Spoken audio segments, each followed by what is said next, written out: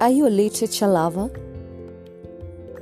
Are you tired of reading literature that does not resonate with our time? Do you have questions about literature? If so, welcome to the podcast My Two Cents Worth, the platform that discusses literature in relation to our times. I am uniquely Kenyan and relevantly African, hence my focus, African literature. Following my interaction with some of you, in this video, I will be doing a recap on the series Tracing the Footsteps in African Literature. Please listen till the end. You will definitely have food for thought. Let us settle in. The series kicked off with the first footstep, the pre-colonial period. If I may ask, have you ever wondered how we Africans used to celebrate our own individuality, our own uniqueness before the coming of the Europeans? Indeed, we did celebrate in many diverse ways that I define them to be the beauty that describes Africa. Talk about our proverbs, the myths, the legends, the folklores, and many others. The key highlight of this footstep is simply the birth, which is the origin of African literature. Where this period in time, it was purely oral in nature. This was later followed by the coming of the Europeans to Africa, the colonial period. African literature quickly transversed into the written form, quite predominantly. One of the highlights of this period was the African writers calling out the undignified colonial experience. A perfect picture of inviting a guest to your own house, then later he entirely takes over the control of your house. What a dreadful experience. Then comes the third footstep, the post-colonial period. This period expounded on the aftermath and shades of colonialism. African literature, writers in this instance, were at war, fighting for the long-lost hope for its African nations. The period highlights the question of the colonial mindset. Oh my goodness, how I wish we will one day get over this ideology and not dwell on the mimics of our colonizers. The fourth footstep is the modern period. A period that gave rise to many drastic changes in all the facets of life, from industrialism to the realm of power structure due to the concept of logical thinking.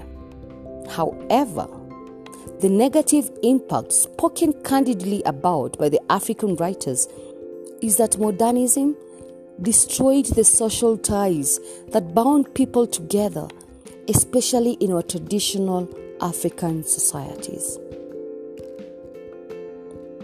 This led us to the last footstep, the postmodernism period. Some naysayers call it the age of empowerment in the aspects of digitalization and globalization.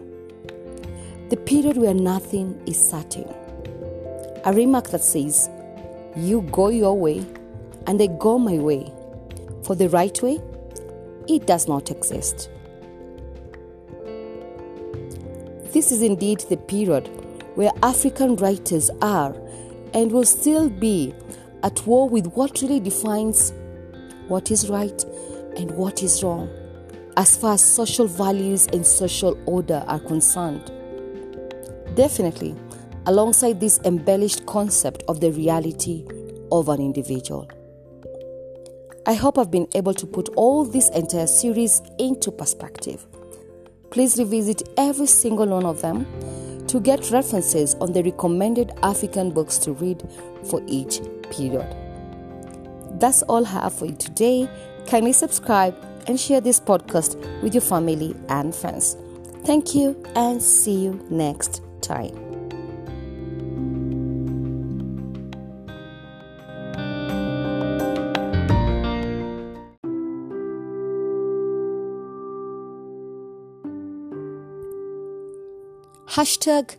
#Relevantly African.